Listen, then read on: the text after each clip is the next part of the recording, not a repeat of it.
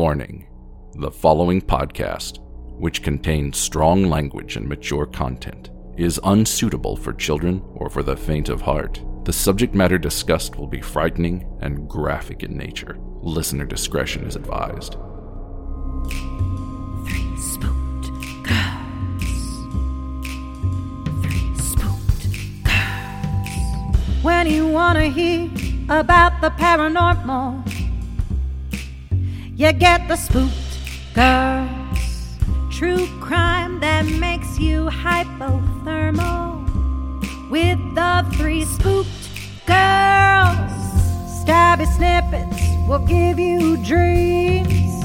Tara and Jessica will make you scream along with the spooked girls. Bring on the slaughter. We on that haunted ground. Spooked girls. The three spooked girls. Hey there, spooksters, and welcome back to another episode of Three Spooked Girls. It's your co-host, Jessica. Normally, I'd hand it off to Tara at this point and say, as always, I'm with my good friend Tara.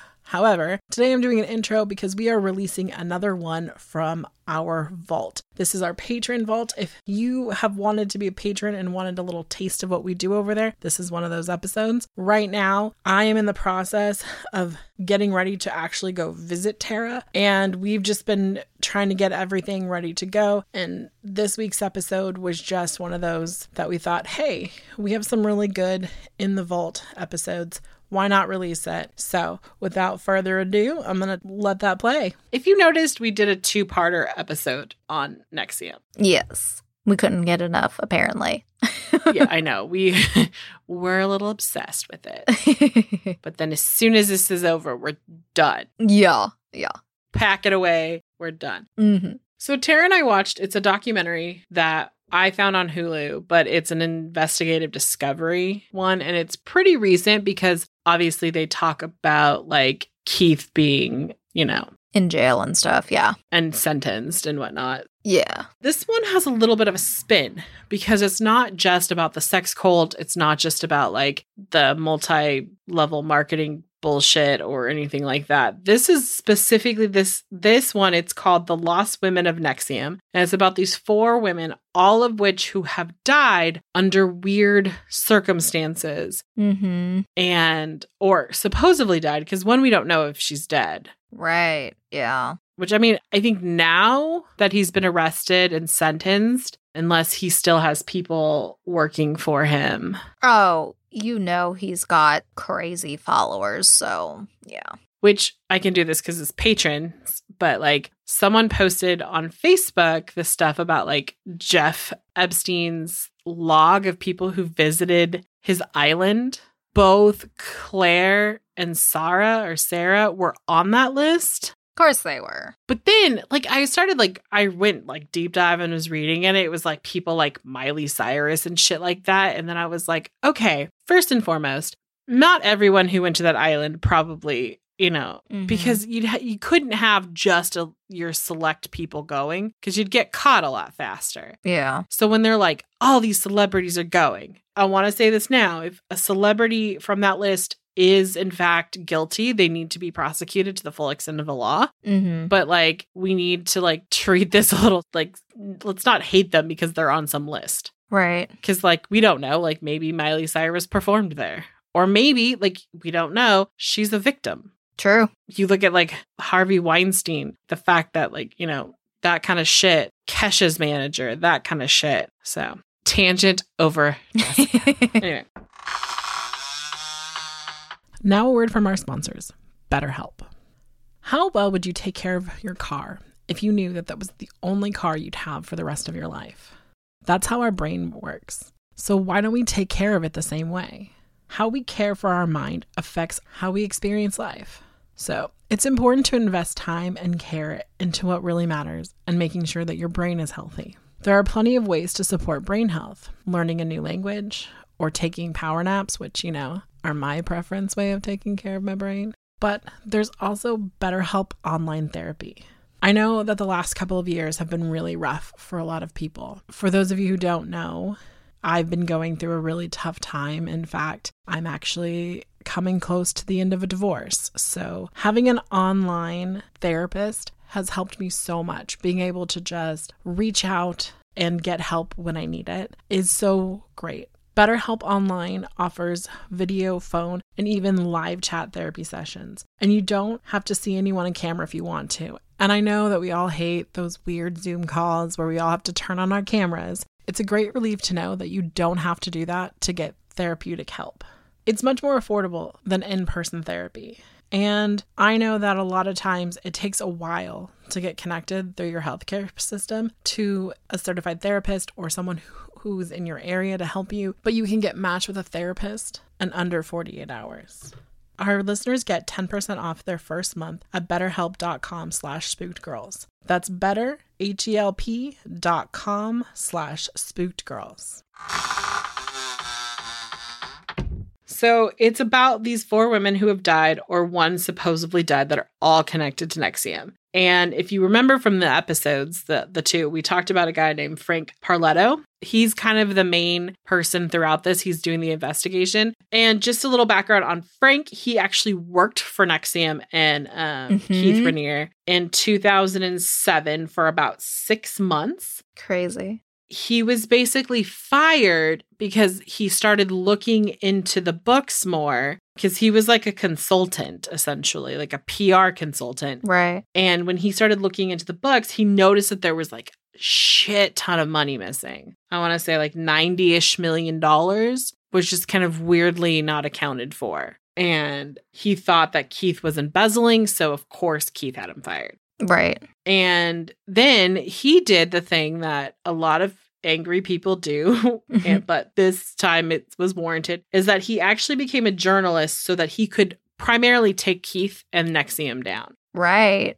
And I just want to say, like, there's another person later in the documentary and someone we talked about in the other episodes, which is Roger Stone. He also worked for NXIVM as a consultant, but it's very short. These people, like, he only worked for him for like 4 months. So these people don't stay very long. It's either that you're in because you're like hooked on phonics there, like you're like, yes, plugged in. Where do I sign the line? You know, like, do I give you all of my possessions? How does this work? Yeah. And these people that are realizing shit's sketchy, it's like they either like, I'm getting the fuck away from you, or Keith is like, goodbye, get out of here. Like, they're pretty quick to cut certain people off that's not all up his ass. Oh, most definitely. So Frank is actually the person who wrote the big expose on like the branding shit in 2017, which led to Sarah Edmondson like being able to be like, this happened, I have a brand. And she went on to like Time Magazine and like a bunch of other things like 60 Minutes and all that stuff. So he is kind of the reason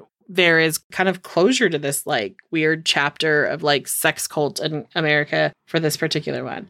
But through his journalistic research over the years, he's come across these 4 names that have kind of stuck with him. He's like, what the fuck really happened? And their names are going to be Kristen Snyder, Gina Hutchinson, Barbara Jeske, and Pamela Karafs. So this documentary is about an hour and 25 minutes to hour 30.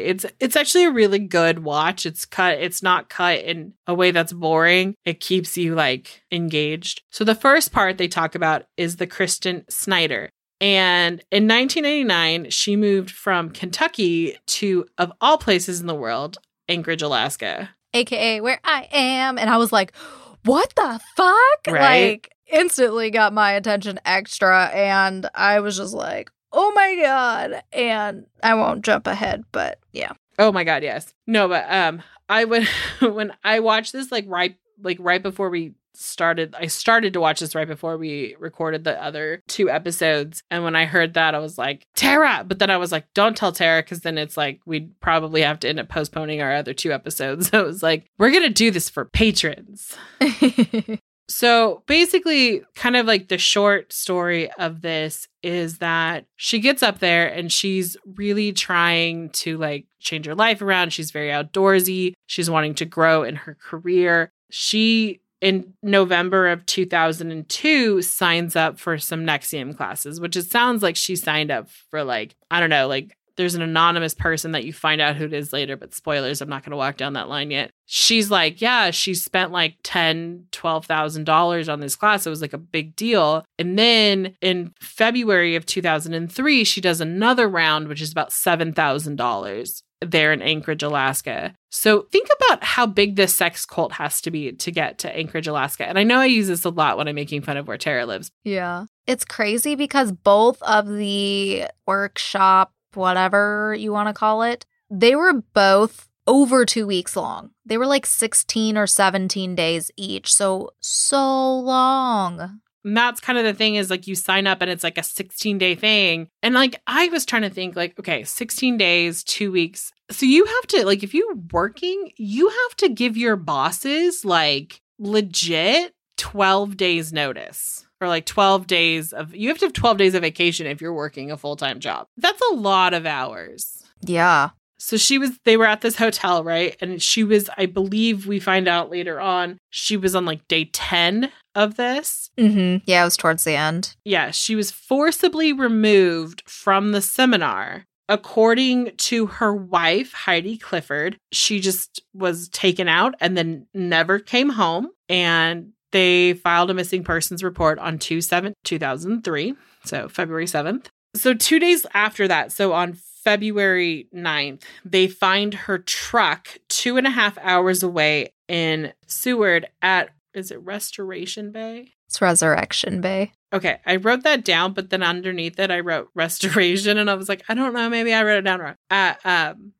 Resurrection, like Jesus.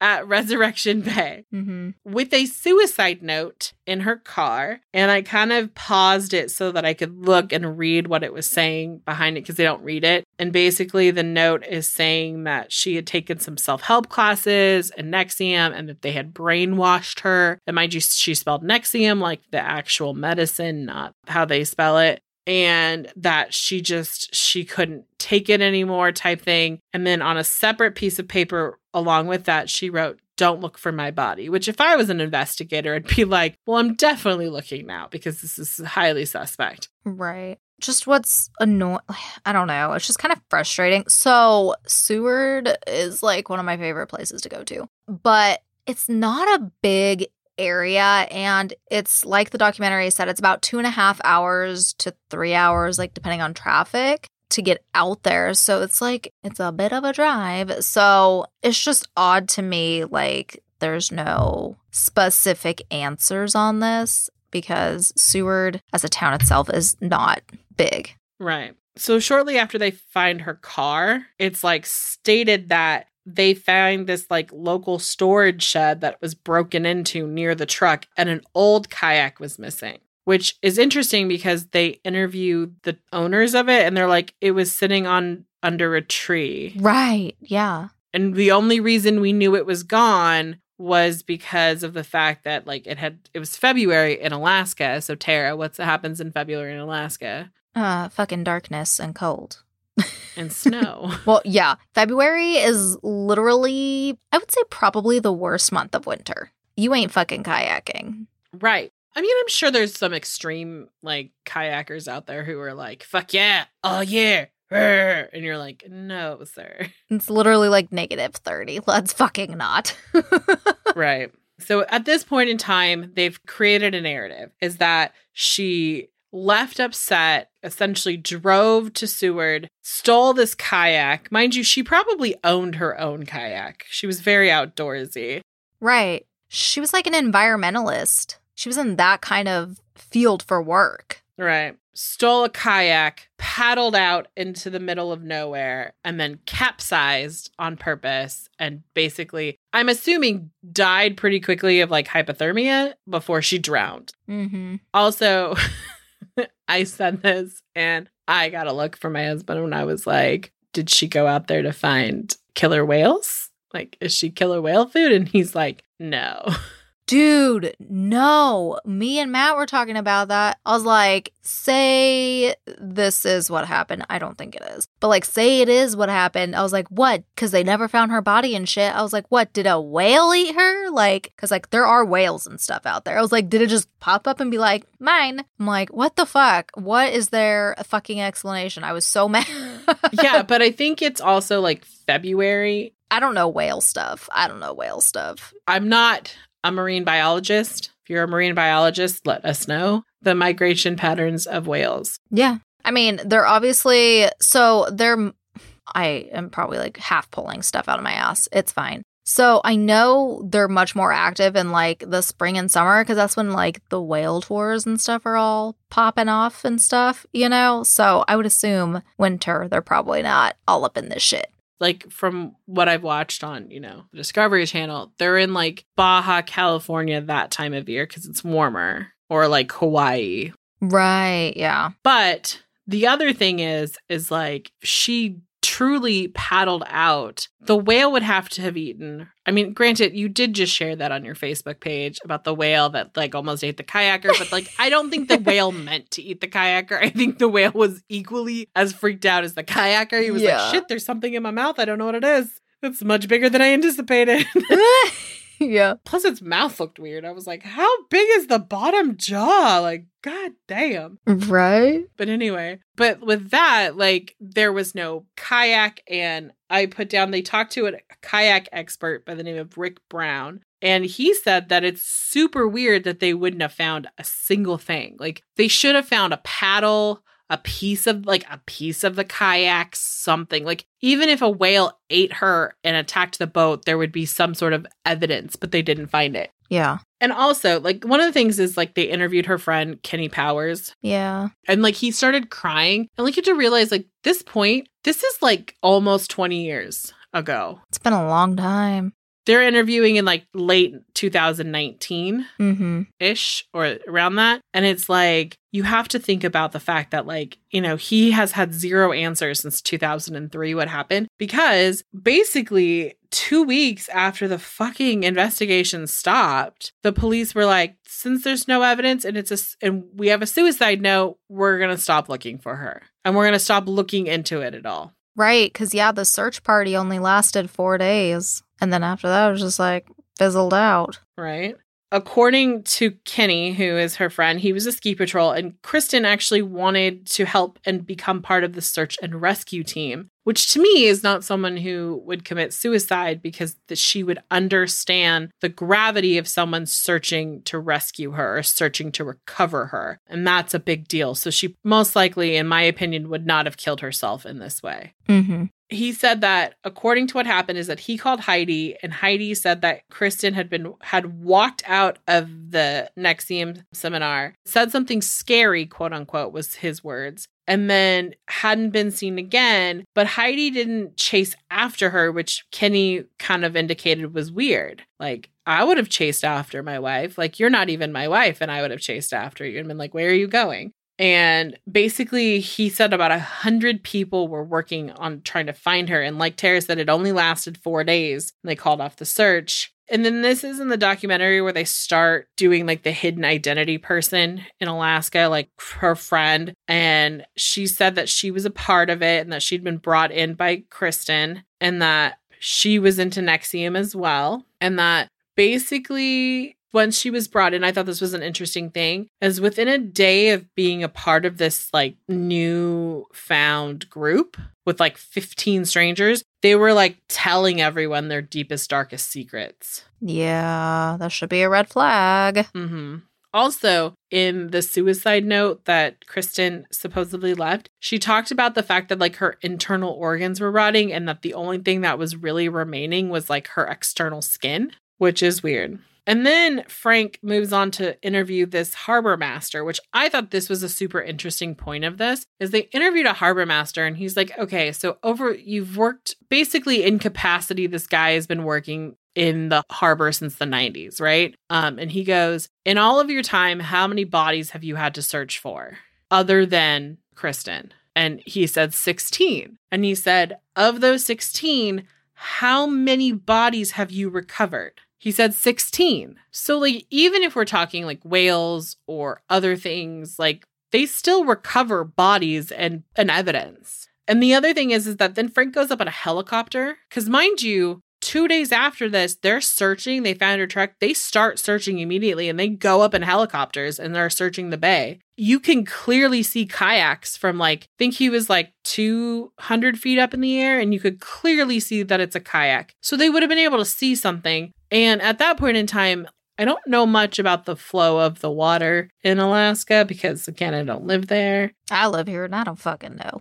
Right. I don't know if it could have, the quote unquote kayak could have floated out to sea. I don't know how that works. I don't know. I feel like people struggle to get out out of bays into like open ocean. So to me, that seems weird. Mm-hmm. Kristen's part jumps around a bit, just so that you know. So this is like, they kind of transition to like talking to people who were close to her. And basically people at NXIVM were saying that she basically had a psychotic break. And that's why they had to like take her out. And they also mentioned that in January of like 2002 to 2003, she had actually gone to Albany, New York, and had visited NXIVM headquarters. We meet a wonderful woman named Sue who used to work for them. And she was kind of like an education, like she actually like presented, like she did that. And she said she remembered seeing her in Albany, New York, and that she had a suspicion that Kristen had slept with Keith. And she made it very a point to say that Keith didn't like lesbians and that being gay was an act of defiance, especially if you were a woman, because the way you have to think about it is that Keith thought of women as property. Obviously, he branded them.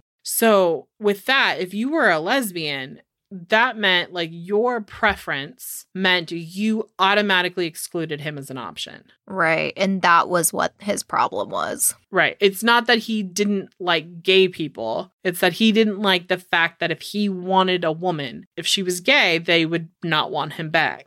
Mm-hmm. Also, this is the point in time in the video you hear Sue had given her camera to like a friend who is like another high-ranking person in NXIVM. And it's this video recording of Keith talking to a couple other high-ranking people. And Keith says, I've almost been killed for my beliefs and I've struggled. And then he goes on to make the claim, I have had people killed for my beliefs. And this was in 2009. And that's crazy because we're going to now transition into another person's story, which first we have to talk about this guy named Joe O'Hare, who is an internal investigator into the disappearance. And basically NXIVM hired him a year later to go in and like look at shit. And he thought it was really weird because obviously if you think someone has disappeared, that you would do it automatically. Like you'd be like, oh my God, let's go. But like they waited a year because the story broke nationally a year later. And he believes that she could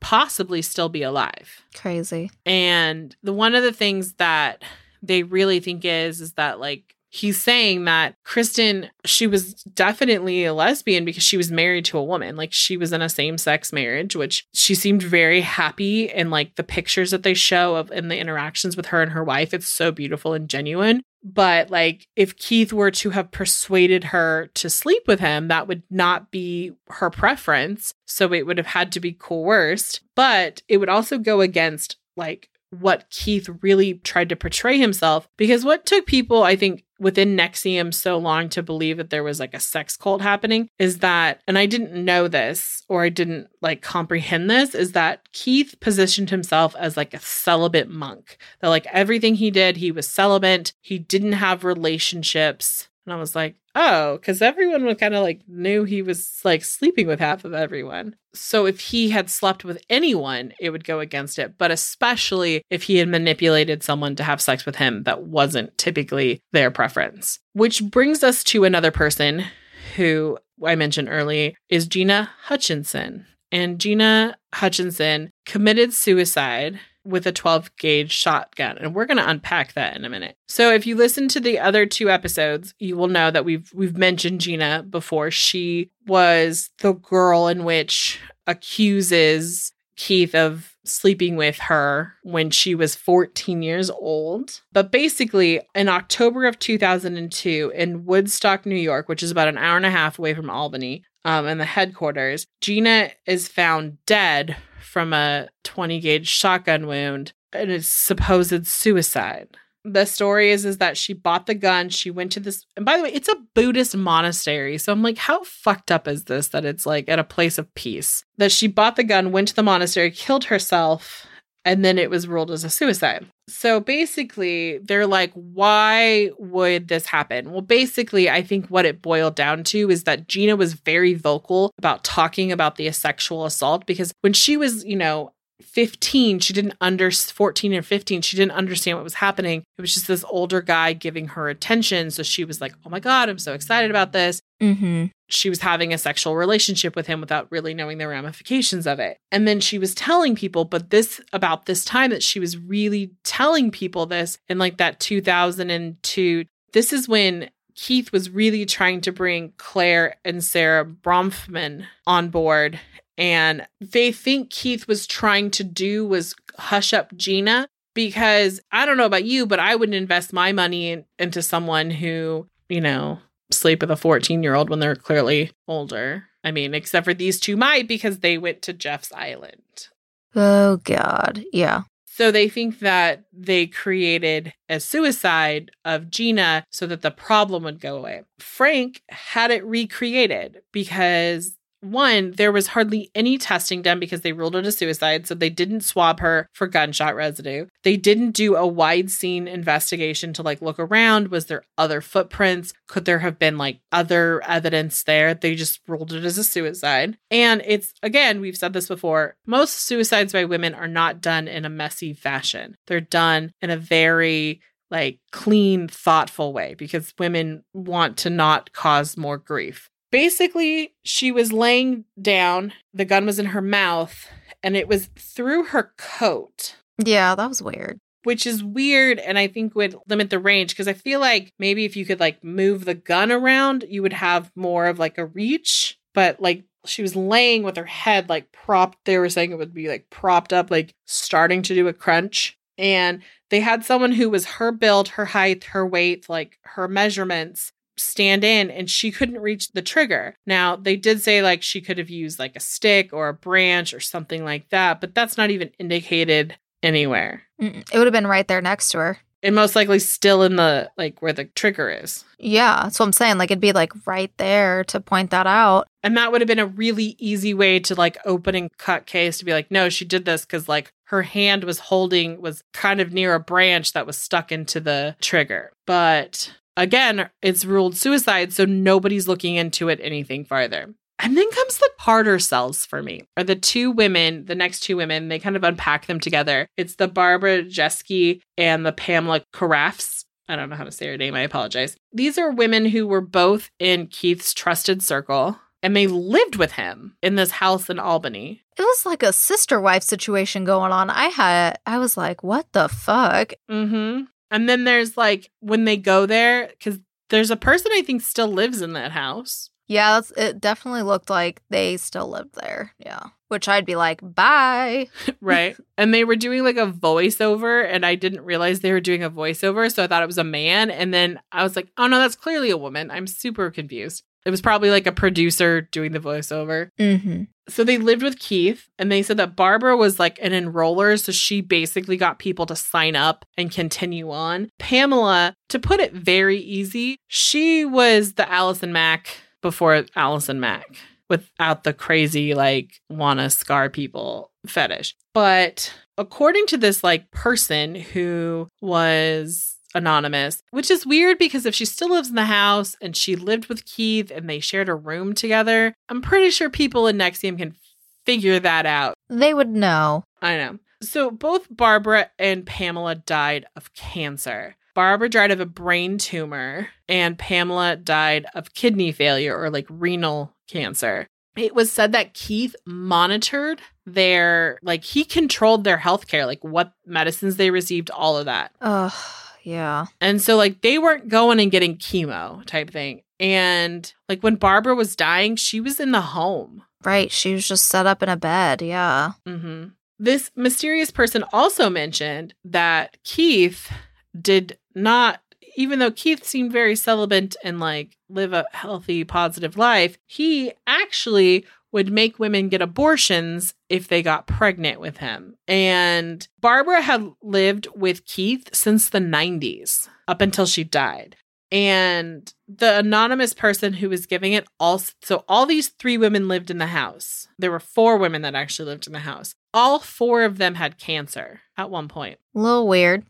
Right. That's like the weirdest luck you could ever have. And so she had cut her hair while she had cancer. And so she gave Frank the hair and they tested it. And it had very high levels of barium and bismuth. And they asked a guy like a specialist, yeah. A specialist. And they said, is this something that just happens? Or like, how does this? And they broke it down like, if you had like exposure to lead and things like that, or those type of materials, like raw electronics, also rat poison. So basically in the hair, he could kind of say that person would have had a low dosage of rat poison, possibly for 15 to 24 months. And rat poison is linked to like renal system issues and kidney issues, and it also can cause cancer. And if you had a predisposition to some sort of cancer, it could probably exacerbate it, which is why all 4 of these women had 4 different cancers. So Frank even admits like this is a weird sell. But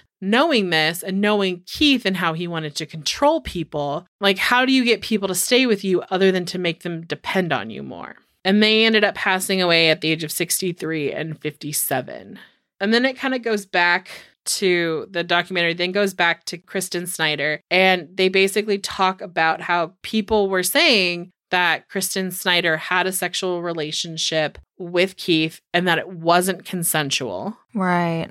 And they do this because this guy is talking about it. And he was hired to come in to build like a wireless network inside of Keith's house and area and headquarters. And it was basically to give Keith access to like everything that's being done on every computer, every text message, all of that. And he knew that Kristen Snyder was pregnant because Claire Bronfman told him, because she's the one who brought him in for this project. And she told him, oh yeah, no, she was pregnant. And that if you think back to it, if she had refused to have an abortion, maybe Keith did something to her.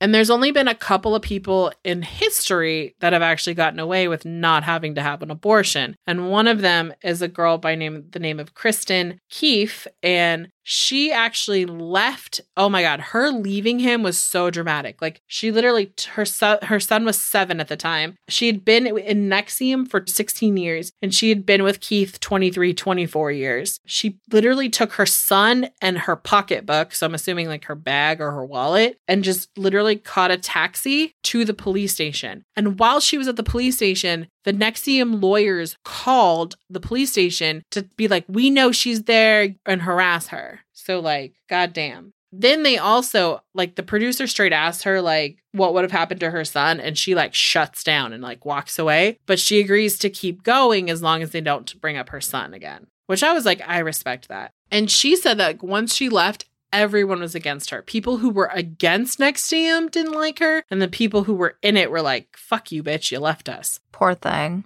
She also says that she didn't think Keith would kill her, but kidnap her and, like, bring her back. And she said she basically left when she realized that Keith was a psychopath. It took you 24 years to realize he was a psychopath. And so she thinks that, like, Kristen Snyder got pregnant and Keith kidnapped her. You know, like, one of the things this was crazy is in this documentary, there's a recording of, like, Allison Mack and Keith walking through this, like, wooded area talking. And you know how, like, Keith tried to pretend like this was all the women? Like, literally, if the courts had had this video or this recording, they would have been able to nail him so fast, because it's literally him telling her and all she's saying. Because at this point, I was thinking, like, Allison Mack is, like, just as bad as he is. She's, like, a horrible, horrible bitch. But when you listen to her, she's just listening to everything he's saying and agreeing with it. Like,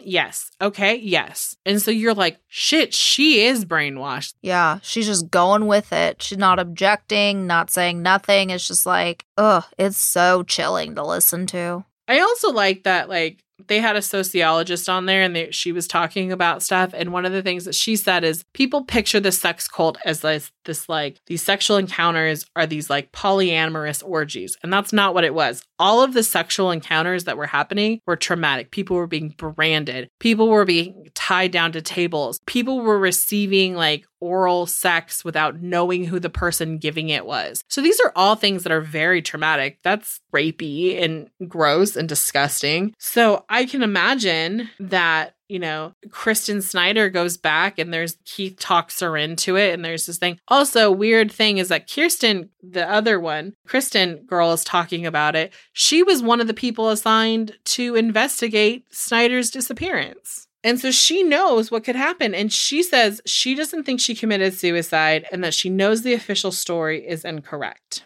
Now, this is where the part gets weird. So Frank goes back to Alaska at this point, right? And is doing like a final interview. And this time interviews Heidi Clifford, which is her wife. And she's also the anonymous person from earlier. She like comes out and she says like, I'm going to do this. And she says that she's scared and that she feels like, you know, she's still scared to do it, but she's going to do it anyway. And she says that she believes that Keith had inappropriate sex with Kristen.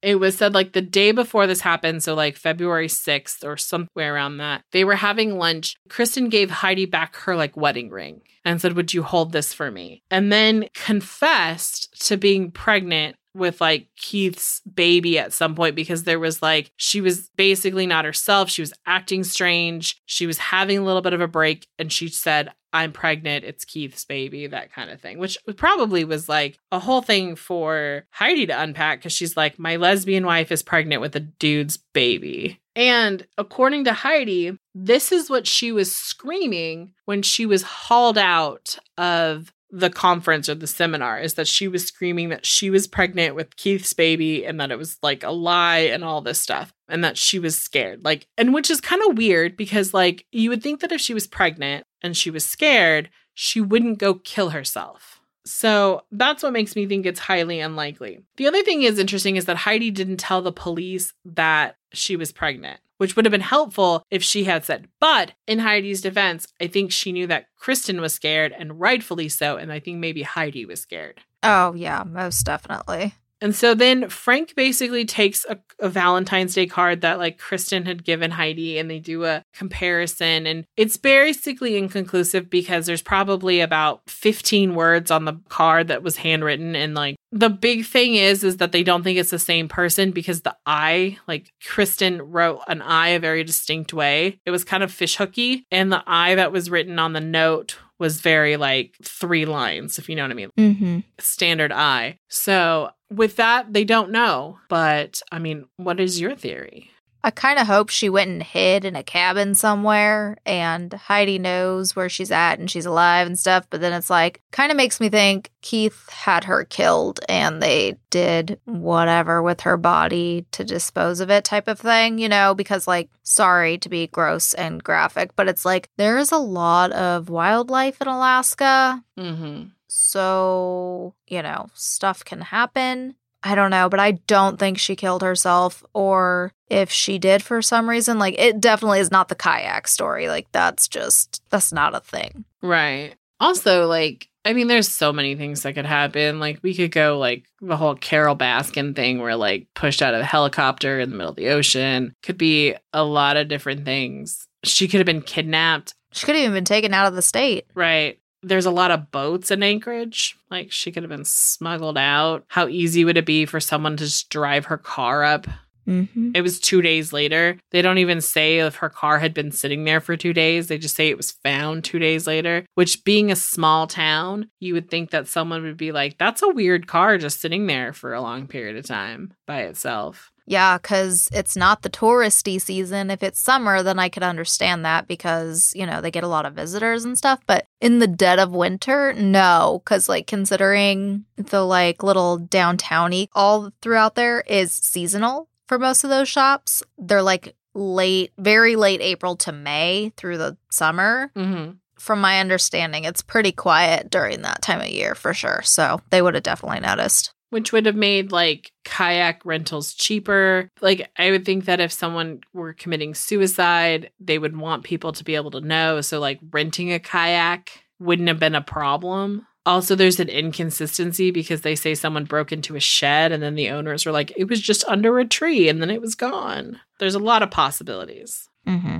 And then the people with cancer, like they were being poisoned. Oh, yeah. And who knows, it could have been like another NXIVM person who was jealous that they lived with Keith. True. It could have been anybody. Yeah. Mm-hmm. And I just think Gina was killed and they made it look like a suicide because it wasn't even a good look like it was a suicide. They should have, like, honestly, I mean, unless in that state, getting like a shotgun, you didn't have to like wait. Yeah. I know, like, in some states, like, you have to wait 3 days on a handgun, but, like, you can buy a shotgun. Mm-hmm. People who, that methodical of a suicide, she probably could have waited for a handgun. Yeah. Or poisoned herself. Yeah, because for her to, like, when they were showing that girl, like, to reach it, she would have had to been sitting up. There's no guarantee after she shot herself, she'd fall perfectly back. Even still, like, even if she was sitting up, the gun would have been too long. That's true. I was going the route, like, if you're hunched over, maybe you can position it different to, like, reach it and stuff. But my point was like, she could have fell to the side. She could have just fell forward. The likelihood of it just being perfect, laying on the ground, too, on top of, not being able to reach it is just another thing to think about, too. I mean, I think it kind of goes back to the whole, like, Kurt Cobain discussion is, like, is a shotgun really the best to use? Like, I mean, he was on a stool, so it would give him more of a range, but she was laying on the ground. Mm-hmm. It's definitely interesting, and it's a conspiracy theory around a very crazy sex cult, so you can't rule anything. I mean, really, before 2017, we probably would have been like, oh, it's just like a group of people who really like each other and possibly have sex. But like now we're like, they could do anything. Yeah, and it's just terrifying. It's a scary, scary cult, especially because it's happened so recently. Yeah, because I think we think of cults as like the 90s and before. Like Jonestown. Well, oh yeah, that too. Like Heaven's Gate and stuff. Yeah, we think of stuff that's minimum like 30 years old, but this is literally like just a couple years ago and still finishing out, to get the sentencing and all of that. It's crazy. Right. And you have to think like if Frank hadn't been pissed and like really kept looking into this, it could still be going on. Right. There would be, who knows where this would end. And it's crazy. Yeah. Well, I'm glad Frank got pissed off. Yes. The moral of that story is good job, Frank. Yes. Well, that's going to wrap up our Patreon episode for this month. We hope you enjoyed the month of NXIVM, and now we will stop talking about it for as long as we can possibly. I mean, we might talk about it once they get sentenced, but like, that's about it. No more to this miniseries. This is the final piece.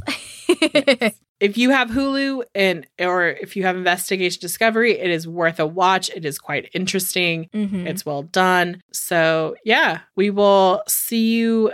We'll see you soon on another episode, but we will see you back here for a Slaughters next week. And then we will be back for a Haunted Ground the week after that. Yeah. Bye, guys.